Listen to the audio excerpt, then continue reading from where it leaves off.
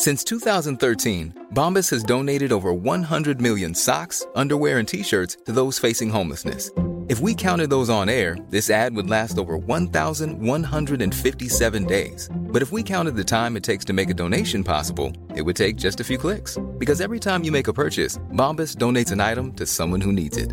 Go to bombas.com/ACAST and use code ACAST for 20% off your first purchase. That's bombas.com/ACAST, code ACAST. Hello and welcome to episode 7 of the Create More podcast. I have been fortunate enough this fortnight to sit down with Mr. Ken Shuttleworth. He was very, very kind enough to give me an hour of his time. I should probably say that Ken is my boss, but come on, who doesn't want to interview their own boss? To give you a bit of background, Ken Shuttleworth, he used to work at Foster's and did some incredible projects. He worked on HSBC Bank in Hong Kong, he worked on the Gherkin, Wembley Stadium, the Millennium Bridge. Had a fantastic career there. And then in 2003, decided to set up his own practice, Make Archictects. And they've gone on to do some fantastic projects as well. We've done the Olympic Handball Arena, we've done the Cube in Birmingham, we've just finished 5 Broadgate, which is UBS Bank's headquarters in central London. Who worked on that? Oh, yeah, no, that was me. Yep. Bit of shameless self-plugging there. But a bit about Make. I mean, I think generally, if you don't know much about Make, we're an employee-owned architecture practice, which is unique in the architectural world. It's a very similar setup to John Lewis. Employee-owned basically means that we the people own the company, so we get a profit share, and it's really cool. It's we talk about it in the podcast and talk about all sorts of stuff. How Make started, why the name Make. It was really, really good fun, and I don't know many bosses who would just let one of their own staff just interview them. I should say a big thank you to Martha, Carly, and Sharon, who were very helpful in setting all this up, and I thought there was a nice bit of coincidence that it was actually almost to the week where I'd been at Make for 5 years. So, who doesn't want to sit down with their boss? I basically get to interview Ken 5 years after he interviewed me.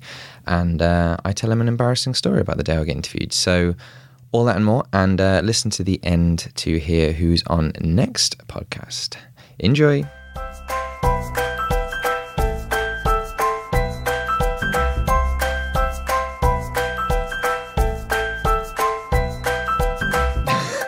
It's the perfect size of a soundproof room. I guess it would be good to when we make it look slightly less like a sensory deprivation room.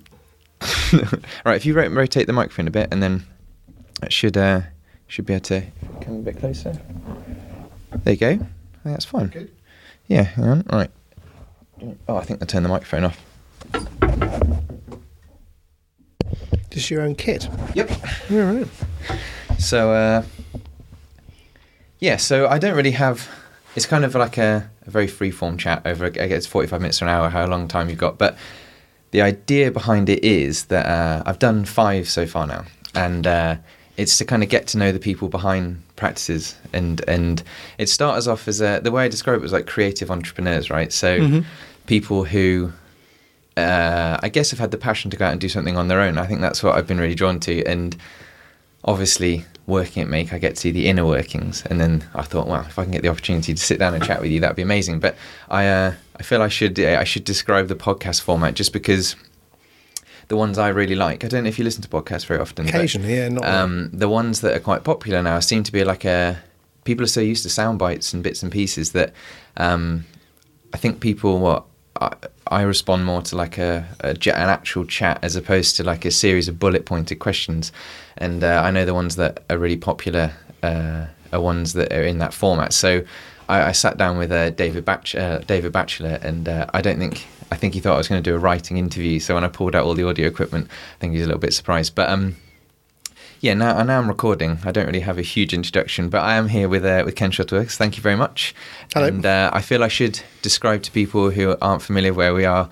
We're in a very, very, very small soundproof room, which you very generously allowed me to kind of build. But I wanted to start the podcast with just talking about the new studio, to be honest, because I felt externally our 10th annual was like a real milestone and kind of makes history externally. But I thought internally, for me anyway, this studio has been a massive milestone. And I was wondering, have you noticed a kind of change, or is it exactly what you wanted? I mean, if you describe it a bit, I guess, to people who haven't been to the studio. Yeah, I mean, I think, for the first 10 years, we've sort of been very generously looked after by Arup. So we've been sort of camping in Arup's buildings around Fitzrovia. And as an area, it's an area where I first came to London in 1974. I started working in Fitzrovia. So when I set up Make, I wanted to move the office back into this area because it's such a great area to actually be in. The chance came up to actually look at our own space. And I think that's been the big change you're talking about. The fact is actually, for the first time, a sort of Make-designed sort of building project. And, just to describe, it's actually an underground car park, so it's below street level. And that's because rents in the area have just gone through the roof. And to actually stay in this area as a sort of architect, we needed to get the rent down. And by going underground, we obviously, get a cheaper rent than being above ground, which is, it's been a great benefit. So we can stay in Fitzrovia as long as we go underground. Yeah. And what's been great about this particular car park that we've converted is the fact it's light on all four sides. So we've actually got sort of, even though it's like light wells on the street side and on the back, so it's fine. We've got the light from where the ramp used to be coming down to the car park. And we've actually got a courtyard that used to be part of the car park that had a sort of horrible plastic roof on it. We took that off and made it into a garden. I think that's what surprises everyone when they come down. When I describe people, we're in an old car park, people are like, that sounds really dark, but it isn't at all. It doesn't. At no point has it ever felt dark. I think that's I guess that's down to like Charlie's good hard work at doing all the lighting layouts. But I think people really love coming down here. I think because we've got one of the largest reception lobbies of anywhere in London. I think because we've got the whole ramp. I guess part of the thing I like was there's a kind of story of Make as you come down. You've got all these models as you come down the ramp, and then we've also got you've been quite keen in getting the maker bots, the little rapid prototype machines. Robots, Is that something you want to see more of? Yeah, no, I mean, I think the coming down the ramp should become a sort of introduction to Make. You can't see straight into the office from the street. You can see into the reception area. So we're going to do you doing that sort of wild sort of art installation. We look forward to that. But as you come down the ramp, the idea is to sort of show some of the work. So by the time you get to the bottom, you've actually understood what we're all about. So we actually are architects. We do design buildings, and they're actually up on the wall. And I think the robots that make the models, to have those whirring away in reception, I think is the best place to put them. So we're going to get 100 of them. I think there's about 6 at the moment. Wicked. We're going to have about 100 of them, and they're all going to be whirring away, making the models, because they're quite cheap to make, and it's a great thing. I think, people as well. The thing I like is we're working with massive developers, so they're very used to what understandably quite a corporate environment. And I think if we go back a bit, we had, was it the 10th anniversary in this car park last year? Yeah. What was it, the client party? Wasn't it? The client party. Yeah. And what was great is that we brought all the biggest developers that we work with, and we brought them into an empty car park. This is before we'd done anything, and we got food stalls, and it was we drove in trucks down the ramp, and they sort of set up stalls in the car park. And you had graffiti artists had done some of the walls, and I remember seeing it going. I remember hearing the response to them, and everyone loved it. Yeah, they say, whatever you do, don't change it too much. Just keep it as it is. We love it, because people just assumed it was some sort of party venue they hadn't been to before. So it was a good event actually. It was a great event, and it sort of kicked us all off. Into sort of the way we've actually tackled the space architecturally is to sort of really leave the rawness of it. So we've just shot blasted the concrete slab. Just to get rid of the sort of flaking plaster. But we've left the columns as they were. So all the graffiti and all the sort of markings that's been on the columns for 50 years is still there. And then we've just put some silver paper around the services that service the building above. And we've just put lighting where we can get lighting between the services. So it's been very, very simply done on a concrete floor, which has got underfloor heating and cooling. And that's it. Because I remember...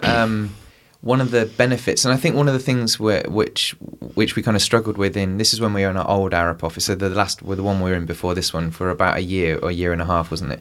And when we first moved in, we had so many people we could move them across 2 floors. And I always remember you said the kind of, we always want make on 1 floor. Yeah. And yeah. I remember working on Broadgate when UBS like, no, we need these big floor plates, they're a requirement, we need all people. And I never really understood, why can't you just be on 2 floors? Why do you have to be on 1? And I genuinely, the difference it makes having everyone on 1 big open floor is amazing. And I think everybody has to be together. I mean, the great thing is the scheme, the projects have always allowed us to sort of work open plans. So, the fact we all work in, one space, all have the same desk, all have the same chair, it's always been important to me.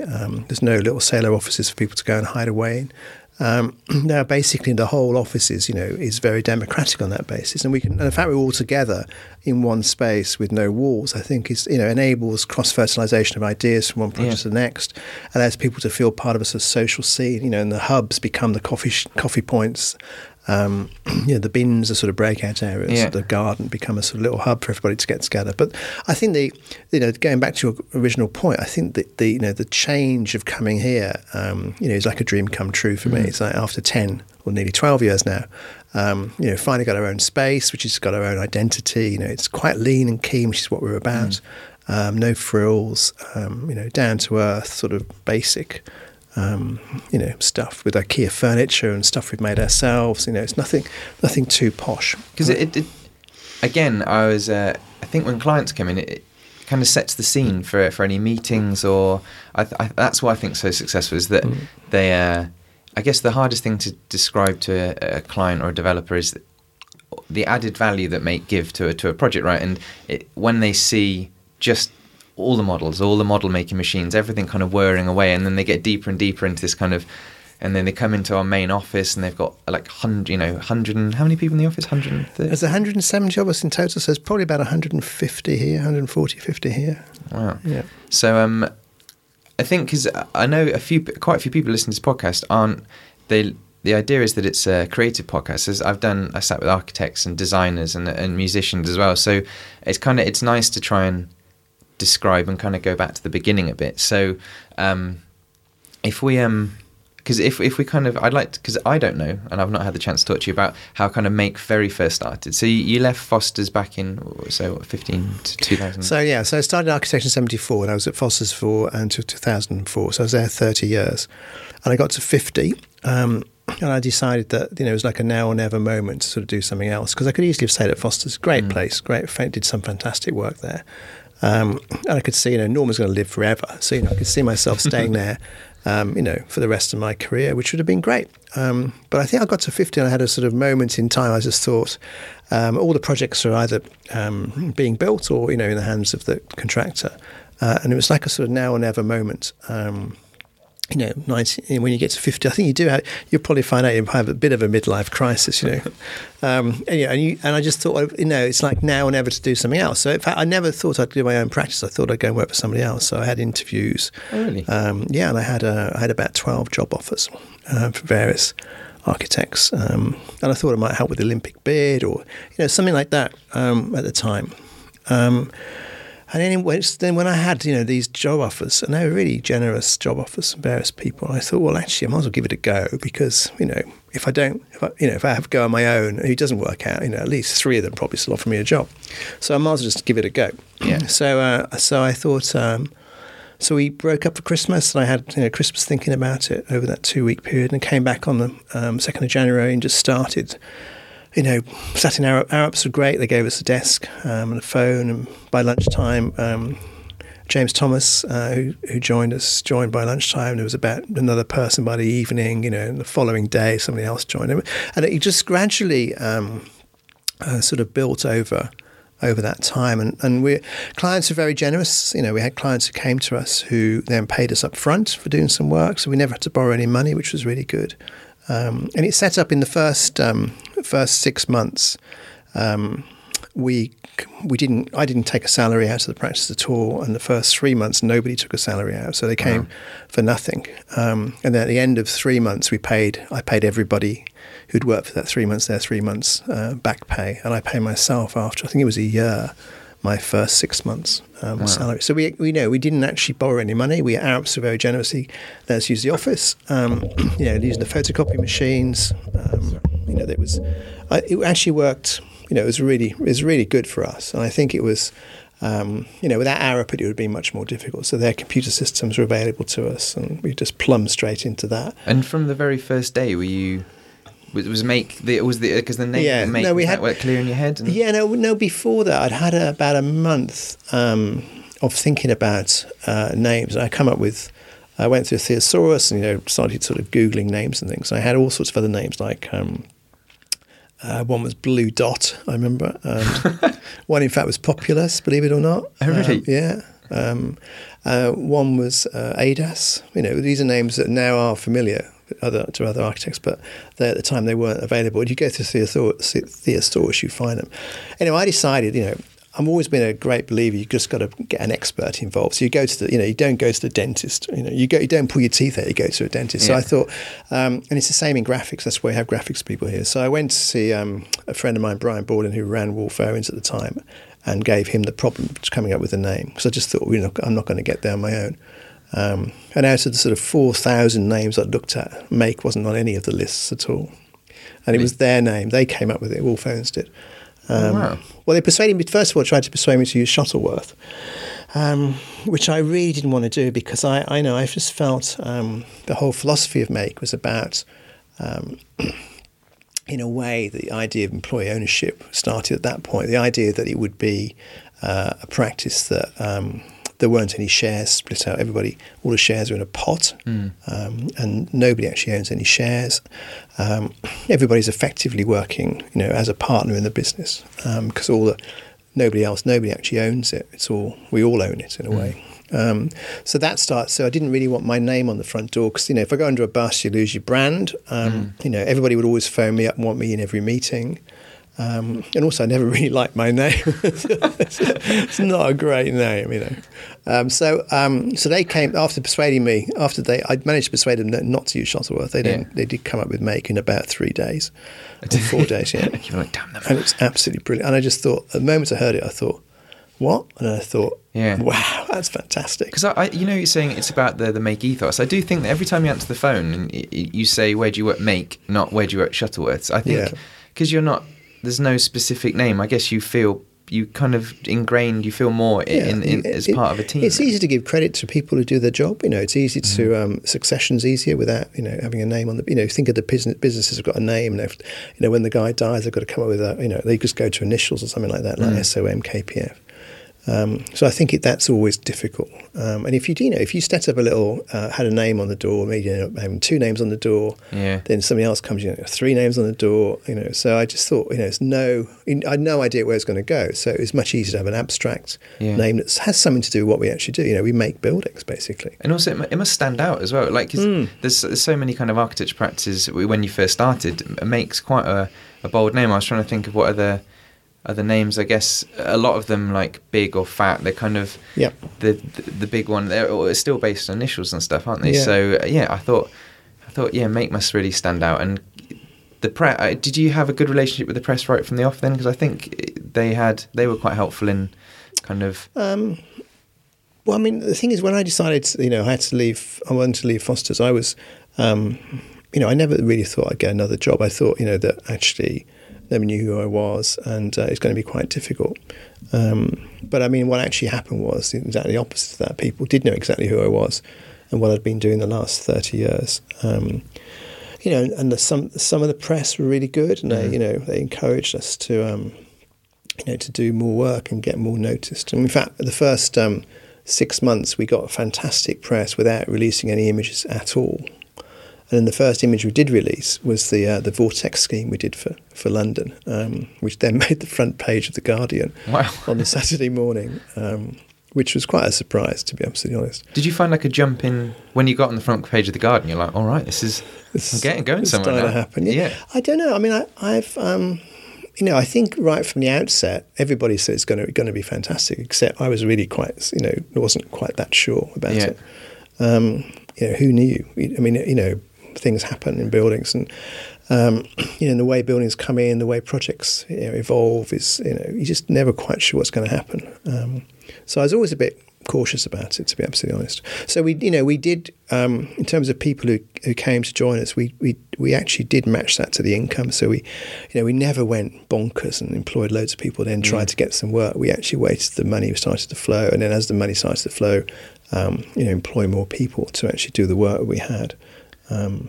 So when you kind of sat down, first day, first kind of, I guess, team meeting, group meeting, you're like, oh, God, we're at practice now. Well, no, I mean, it was all about getting the work. So we were on the phone. I was traipsing the streets. I had, my little rucksack had just about everything that the office owned was in my rucksack. So, the little booklet, and we started doing little brochures and things, using my house really as the sort of the only project that you could legitimately say. That was the Crescent House. Yeah. Which had been built. It wasn't a Foster project, so that was a good project to actually start, touting around. But going around, seeing everybody, seeing developers, seeing planners, Peter Rees, I remember seeing Stuart Lipton, seeing him, lots and lots of people trying to sort of gauge, how we could get some projects and start small, and we got bigger ones as we went through. Did you feel at the beginning that you were trying to, because especially if the Crescent House was the first project you did, trying to, I guess people would come, they would know you from Foster's, so inevitably they would be like, well, can you do another building like that? And Make was never about, it's never about repeating projects, it's always about starting afresh and stuff. And I also thought the Crescent House was like what a great first project to have, because it's kind of interesting. Did you feel that you were still, I guess, finding not a brand, but a way that Make approaches projects? That's your brand, isn't it? That's the kind of Make ethos, isn't it? Yeah, I mean, I've always seen design as an exploration, so I'm always looking at moving design on, and I think it's like a sort of pursuit, like a search for the next best idea. So I'm not interested in coming up with a house style that we just repeat in a way that sort of other architects do. I'm interested in just if we've done one in straw, let's look at one in concrete, let's look at some in brick, let's look at materials, let's look at different ways of doing things. And I think the absolute essence of Make is trying to do the best possible building on that particular site at this moment in time for that client, for his budget. And I think that's what we try and do. So every project is sort of eked out of the site, and I think massive site analysis, for me, gives you that sort of asymmetrical, so the Crescent House being asymmetrical, some of the projects being very asymmetrical because of the site actually, having railway lines on one side, and maybe a park on the other side, why are buildings symmetrical? I never quite get it. So I think that's sort of eking out the essence of the site, gives you that unique quality, plus the client's beliefs, plus where we are now, and what we know now in time about greenhouse gases, global warming, what we know about the materials we can use. We are building right this moment, what we believe in. So the 5 Broadgate scheme that you worked on, that was all about, this is a moment in time that, where we got stainless steel sorted, where we had a client who was really interested in low energy buildings, so we could get rid of all the glass that we didn't need, actually coming up with something that's very strong, and actually then turning the 5 Broadgate scheme, turning on its head the normal approach, which is sort of like a sort of, of an office building, you add things to the outside and express them individually, to actually push all that together and squash it into a single form, I think is fantastic. Because Broadgate's, we've just signed practical completion like two or 3 weeks ago. Has that felt like, because it seems crazy now. When I first started, we'd done, I think it was 20 projects or maybe 15 to 20 projects, but everyone was like this. So out of the recession, or kind of, we were just kind of still in it, I guess, in 2010. But the idea that to have a project on site, that's why I leapt at the chance to work on Broadgate. I was like, oh, brilliant. But everyone was not getting on site. I think that was a problem. And then, fast forward to now, everything's on site. Everything's on site, And well, that's the case. The market is cyclical. I mean, 2007-8 was the bottom of the market. I think it hit us in 2009, more than 2008. And it's slowly rising up again over the last, it's nearly 8 years, isn't it? But I think it will go down again. No doubt it will go down again. So there's a sort of there's this way that the workload goes up and down, but trying to keep the number of employees the same is always very tough. But I think at the moment we are in the moment where we're actually building stuff that's been around since post Lehman's, which we're now building out, and we've got about 17 buildings on site. I think we've built 50 now in the last 12 years. So it's quite a portfolio of stuff. I also remember working on Broadgate. It was such a big building for us to have in comparison to the projects that we'd kind of completed up until then.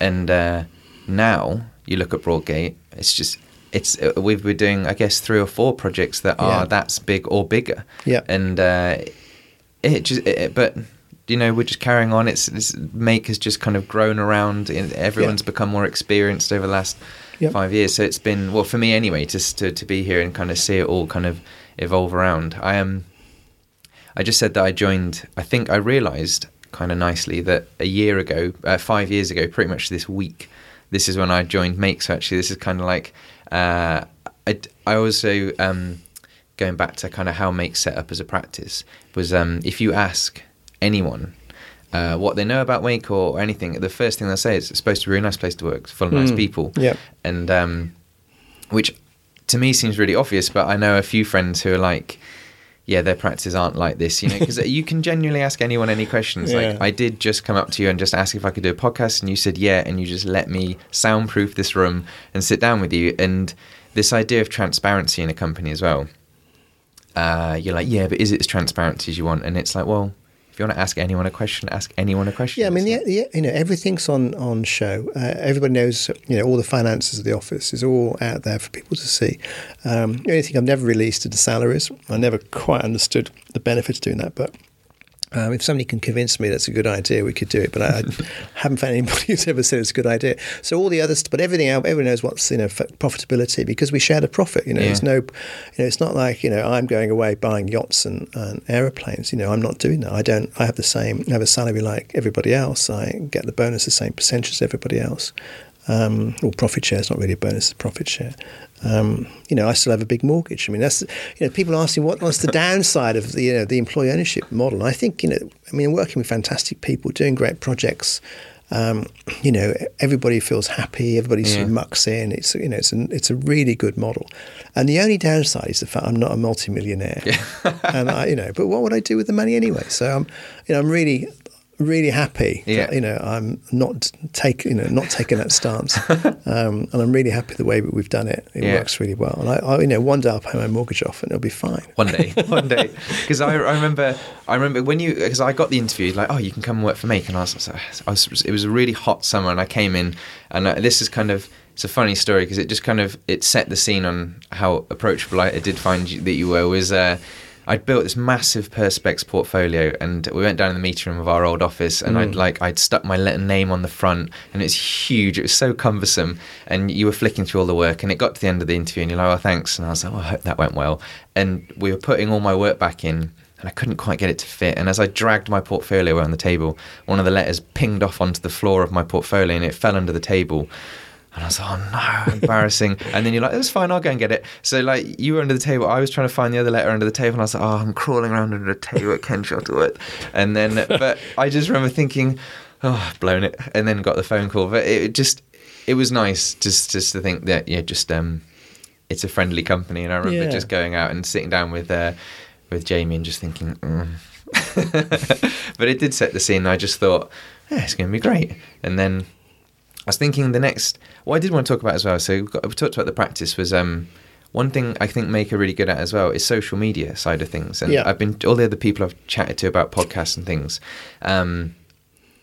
I guess want to, like, what do you think of social media? Because you're very active on it. Twitter, I love it. I mean, I'm, almost addicted to it. I wouldn't say totally addicted to it, but I do follow Twitter. I haven't done Facebook. I did register, but I've never actually used it. So maybe it's just too many things with emails, and Twitter's probably enough without carrying on. I've actually got to do some work during the day as well. But no, I think it's great. And I think, we have Kylie, who is a full-time tweeterer. whatever the expression is, tweeter. Yes. And that's, people here tweet. And I think the only thing is just to be careful. I think with social media, you can see people get caught saying the wrong thing. You just got to be really careful what you say in those 147 characters. So I think I like it, but I wouldn't do it when I wasn't concentrating. Yeah, you can get yourself in a lot of trouble with 147 characters.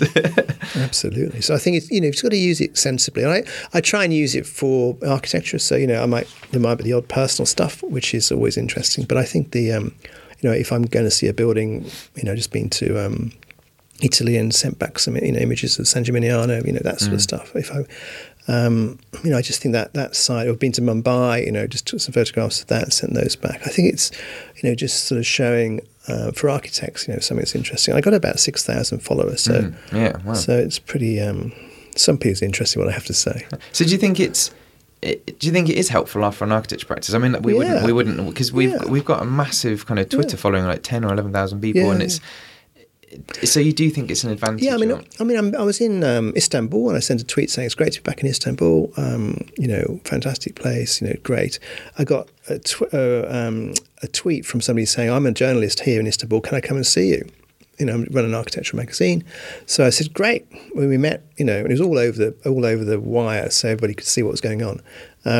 So we met for breakfast and we had an interview. She took a photograph, and we had a magazine article about us being in Istanbul, within about 3 months. And the same happened in Delhi. I had the same thing happen in Delhi. So a journalist found out I was in Delhi on Twitter, came to see me, and she then published a complete article about make and photographs and everything. So I think that's been good. And I think it's interesting if I'm interviewing somebody for a job here, I will see if they've got a Twitter account, see what they're saying. Oh, really? If the client, we get a new client, we see if they've got Twitter accounts, and some of our clients do, some of the clients don't. But I think it's interesting to sort of you get a different perspective on personality by I guess Twitter. you kind of touched on a point there as well that you're in India. Yeah, and you're around the world, because when Make started, we were obviously just you were very small in London. It's grown very quickly, but now we've had offices in Dubai, had offices and then you had one in Scotland and Birmingham, but then branched out even further to Hong Kong. We've got work in Sydney now. Yeah, we've basically got an office in Sydney, like a small satellite office and things. Yeah. So, and Beijing, of course, yeah. And so Twitter again there you go, is a perfect example. But having such a we were saying about the recession and kind of how you're trying to control that flow of work. Yeah. Having a kind of, a worldwide base of potential architecture must help hugely. Yeah, I think in 2008, when Lehman's went down, I had stopped recruitment in 2007. So actually, since Northern Rock went down, I stopped recruitment. Other architects were still going bonkers and recruiting, and we stopped. And we had a struggle because we got work to do that we couldn't really. We were struggling with a number of people we actually had. But the interesting thing was we also had a base in Beijing at that point. And then what actually happened was to chase work when it was going to. I could see the recession was going to come. But we went all over the world looking for work. So we went to South America, we went to all over the Middle East, and in the Far East. And in fact, the Far East is where it actually did work, and we did get work in China and Hong Kong, and that in a way was supporting the office through 2009 when they were sending work back for us to do here rather than the other way around. Really? Yeah. Wow. Yeah, and it worked really well. They had 4 or 5 major jobs, and we were doing them here, and I think that's the most incredible thing is that and we have an affinity to the Far East. I think as a practice, I think I worked in Hong Kong many years on the bank and again on the airport, and lots of guys here from Hong Kong. So we have an affinity to go, and we can easily move to the Far East tomorrow. Yeah. Whereas the Middle East proved more challenging, and we didn't really get any work in the Middle East. And I think, South America is much more difficult for us to get into. But I think, we will just, we can go anywhere. We've got a global reach, and I think, as far as I'm concerned, there's no places off the map that we wouldn't want to go to. When you did the email saying we need some more people in Sydney, it was like whose hand went up the fastest. It was like, I'll go, that'd be amazing. I think. But I remember, we've got quite a lot of work in India as well. Yeah. And you kind of get the feeling that with the team that we've got here, and I guess the whole infrastructure that we have means that, as you just said, work can come back here or work can go around there. You can kind of get almost 24-hour working, I guess, to a point. You can, constantly kind of churning away, because you're saying you're struggling at the beginning to get work in certain places, but you said Hong Kong, because I heard you say in another talk that you love Hong Kong. Yeah, Hong Kong was brilliant. So I guess trying to get work there was. I think we should go back to Hong Kong again. I think we should just keep going to Hong Kong. But how long were you in Hong Kong for? I worked on a Hong Kong bank back in late 30 years ago actually.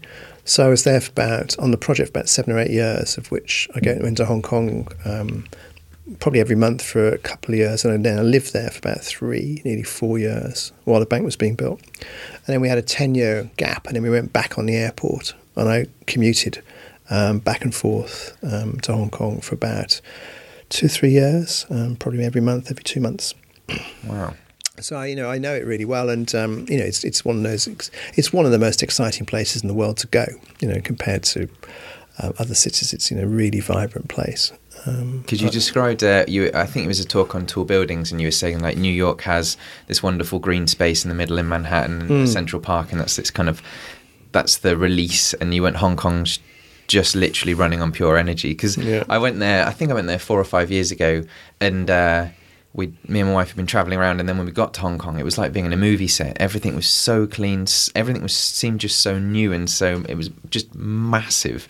And that was, how no one knows how big it's going to get. But I just think it must be so exciting for you, because I guess once you've got to a point where at Foster's you worked on so many massive projects all around the world, then you started Make and be doing really well. Like, kind of what kind of, I guess, not drives you, but what keeps you kind of interested? Is it like? Oh no, I mean, I'm just very curious. I mean, I've got a great curiosity for exploration, and almost like an adventurer trying to work. So I've got there's no way of retirement. There's no sort of that's not even an option, because I just cannot stop thinking about the next building, thinking about how we can save the planet, thinking about how there's still so much to do. We've got to design buildings which are much more energy efficient, which we're striving towards, but we've got to get there. We've got to keep going until we get there.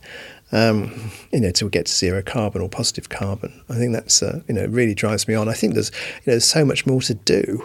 The idea of stopping is completely out of the question. But for me, I think it's about it doesn't have to be bigger projects. I think just better projects, or being able to do things in a different way. I'm really interested in. So we still do smaller projects and shops and things, which are great. Still do interiors projects and small scale houses, just as satisfying as a larger job. Because it's, I guess as well, the nice thing about having all of us on the same floor is that what I like now is that there's so many projects going on, and obviously for you this is way better that I can walk around and there's meetings going on. You can look into rooms. There's all sorts of like models and stuff. Why would you retire? It's like why wouldn't you want to? Yeah. What the hell would I do?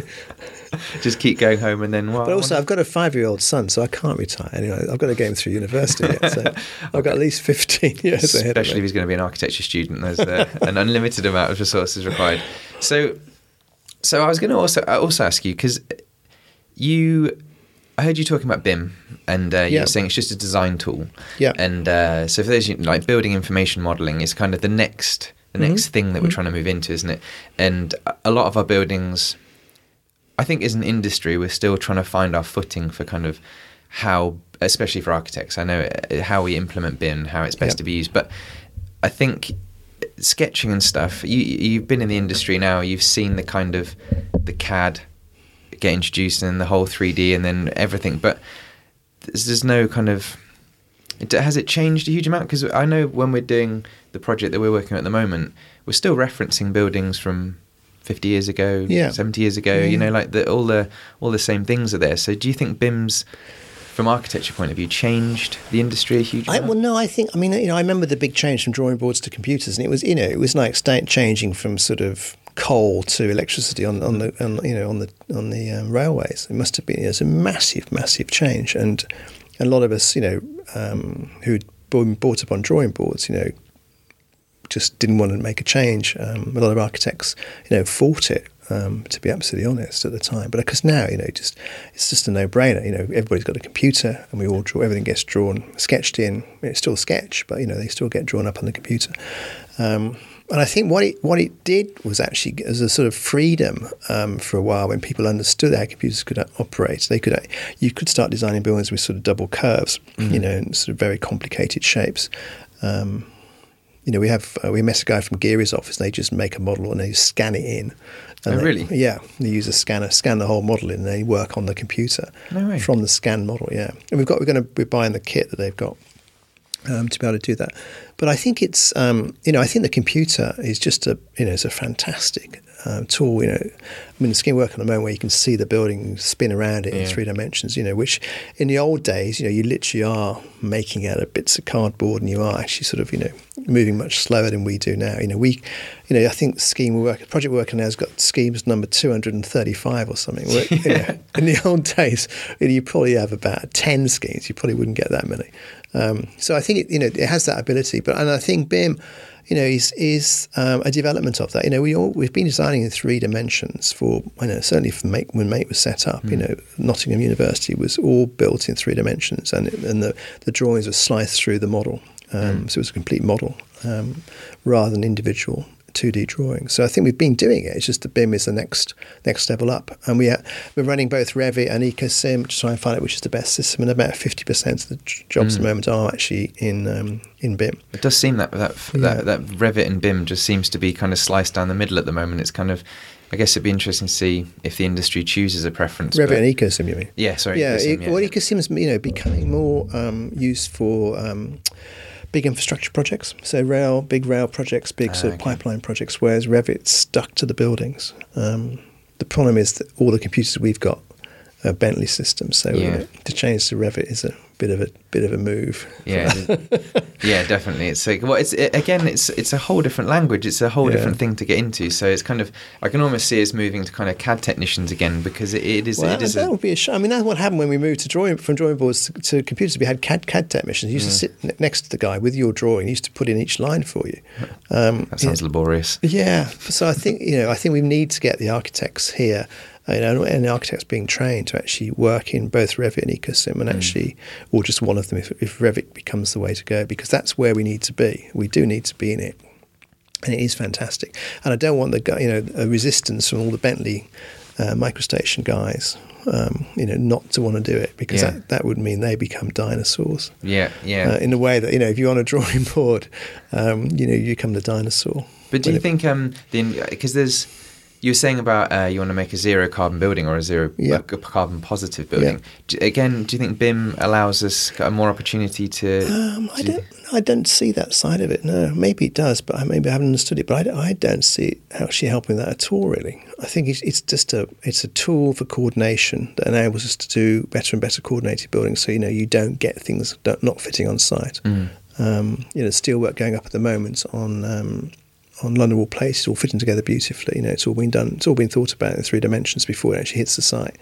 And I think that's the benefit of it. And I think with the client's benefits, obviously at the end of the day, they get a sort of complete set of drawings of the building. They can just barcode, what the light bulb, and they can look on the drawings. They get told what the light bulb actually is. I think that's the benefit. I don't think we've actually fully understood the benefit for us. Other than it's more like an FM. Benefit at the moment. That's how I feel as well. Yeah. But I mean, we're kind of coming up to the 40-minute mark, so I'll slowly start to kind of wrap this up a little bit. But I did want to talk about.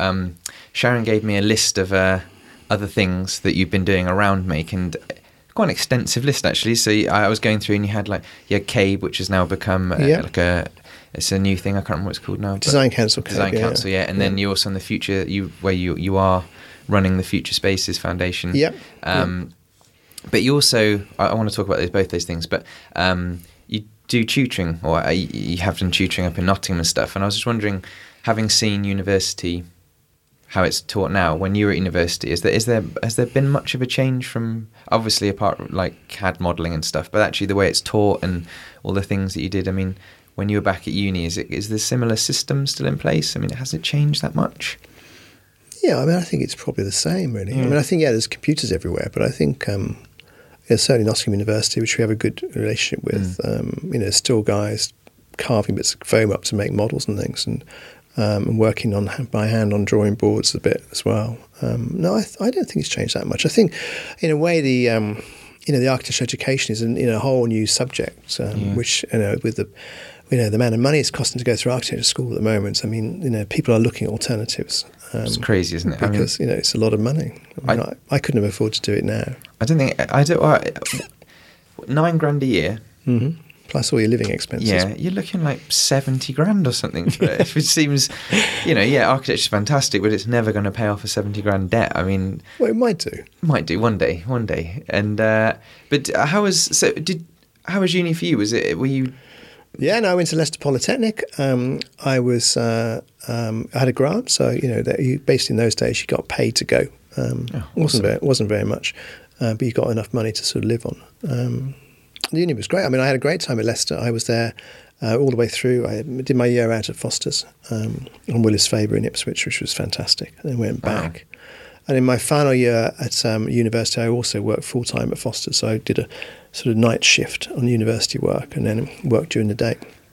Sounds 12 months. Pretty intense. Yeah, it was good. It was good. Though. I mean, I loved it. We had a great time. And I think, Leicester School of Architecture was at the time was great. It went through a bit of a dip and then it's come back again. So anybody it's now called De Montfort University, of course, but anybody from De Montfort, I tend to interview just to see what's going on. Yeah. Just to make sure the school's doing well. Wow. It's, so the other things you're involved with.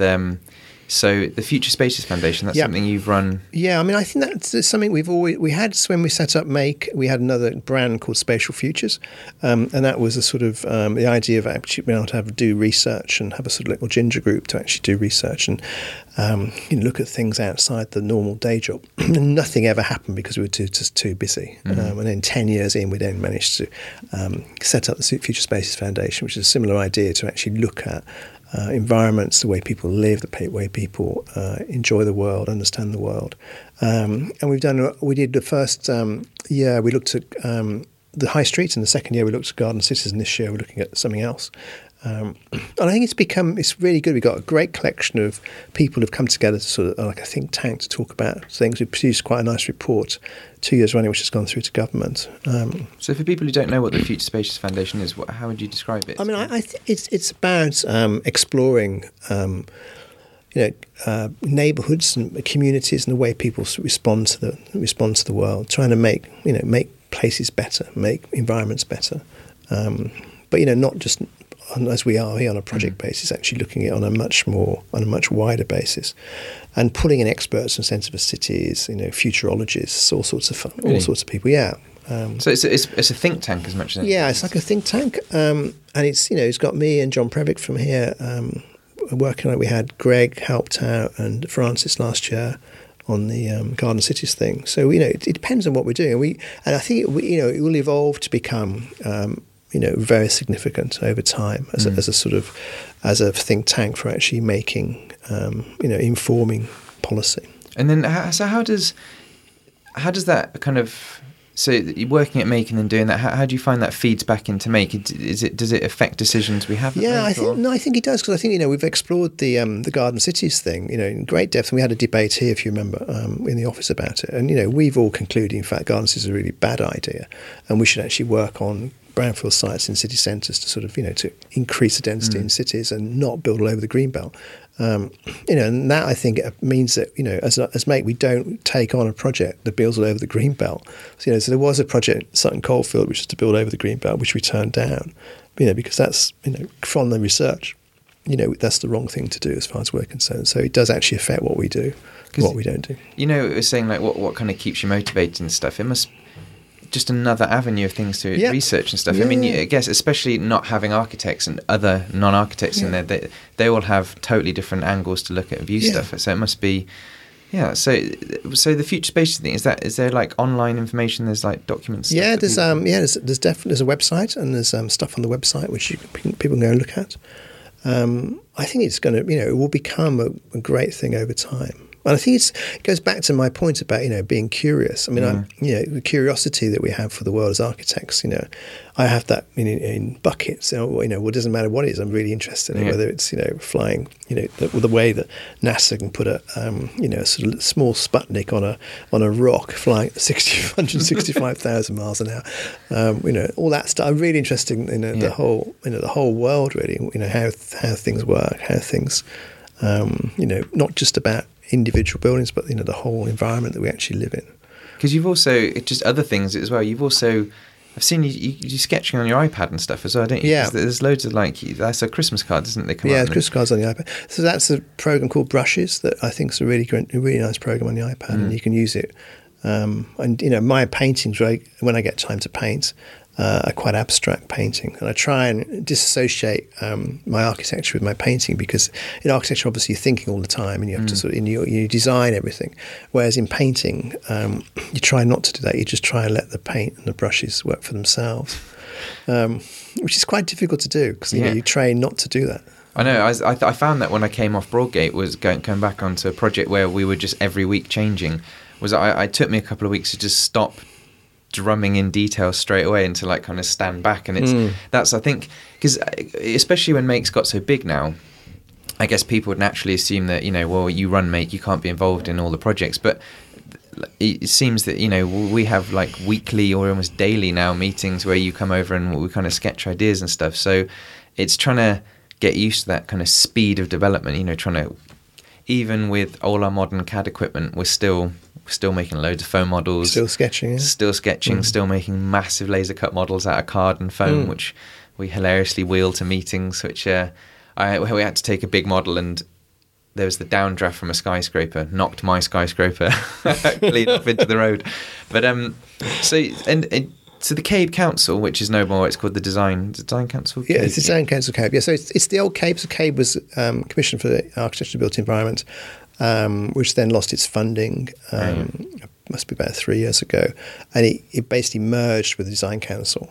And it's basically doing design review. So it's now self-funded, which is quite interesting. So self-funded? So the government withdrew the funding.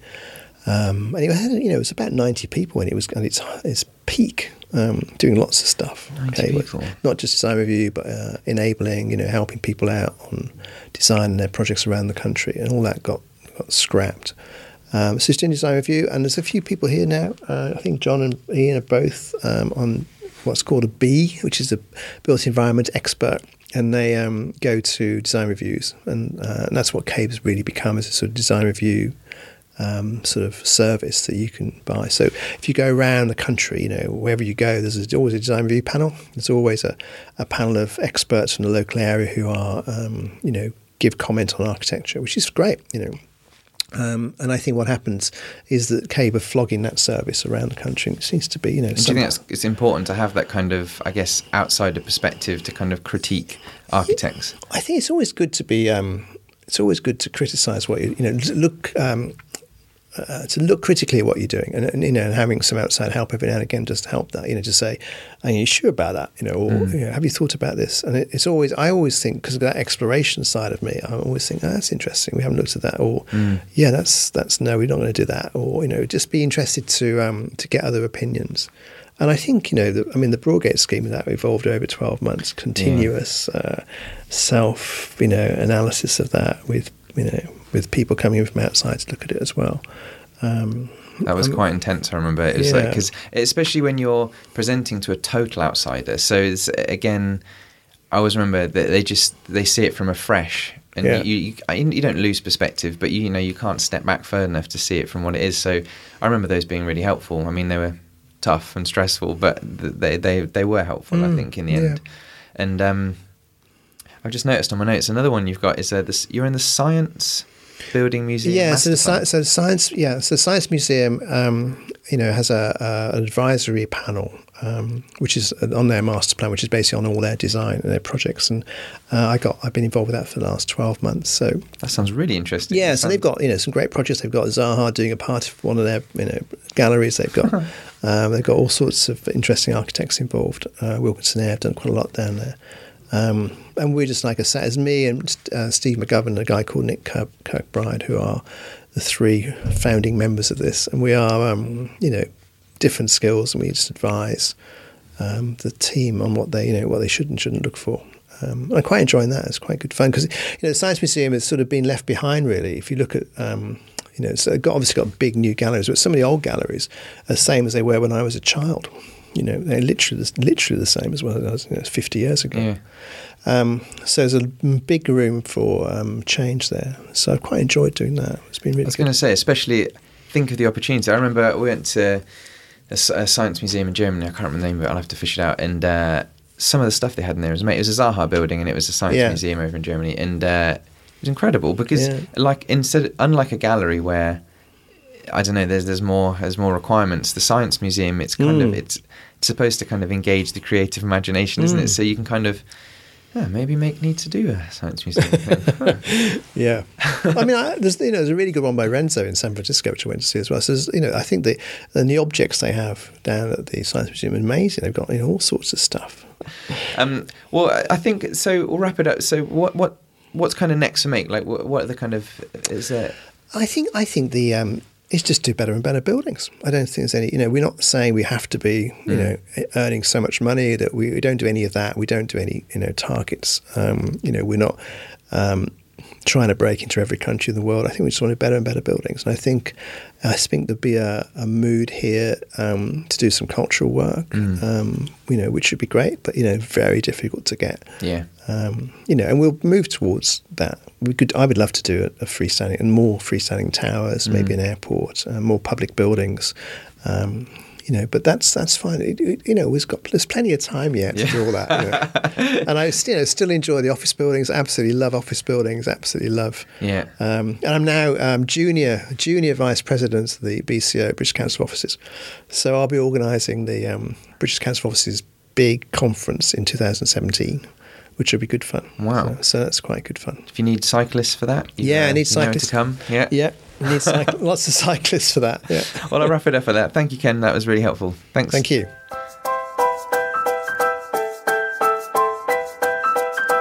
And there you go. That was episode 7 of the Create More podcast with Ken Shuttleworth. It was great just listening back to that. I just suddenly realised how much fun it actually was. It was hilarious. I mean, I do try and describe what the room was like at the beginning, but it was literally a 3 metre by 1.5 metre room. It was actually an old store cupboard.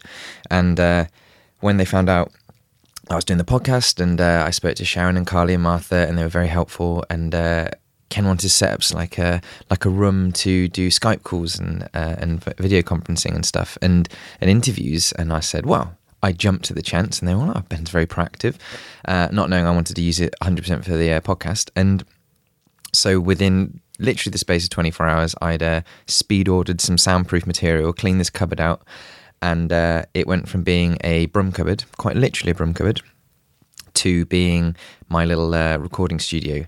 And I've got to be honest, the glue that we stuck up the acoustic foam in that room, bearing in mind I'd literally just stuck it all together, the room was completely surrounded in it, and I won't lie to you, I went really lightheaded. Ken seemed to be absolutely fine with it, but the last 5 minutes of the interview I was thinking, because the door was obviously shut, there was no ventilation, and I swear to God I can still smell it now, and obviously you're supposed to leave the room open.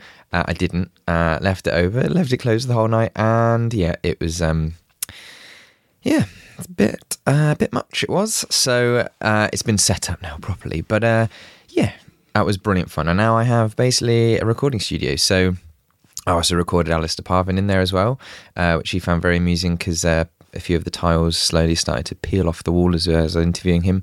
But yeah, it was really good fun. So I hope you enjoyed that. And next fortnight's podcast is a mystery because everyone's on summer holiday, and I may have 1, 2, 3 or none podcasts for you in the next 2 weeks. So it's hard having to do a podcast every 2 weeks. I am trying to keep the momentum up, but people are busy over summer. People have kids and lives.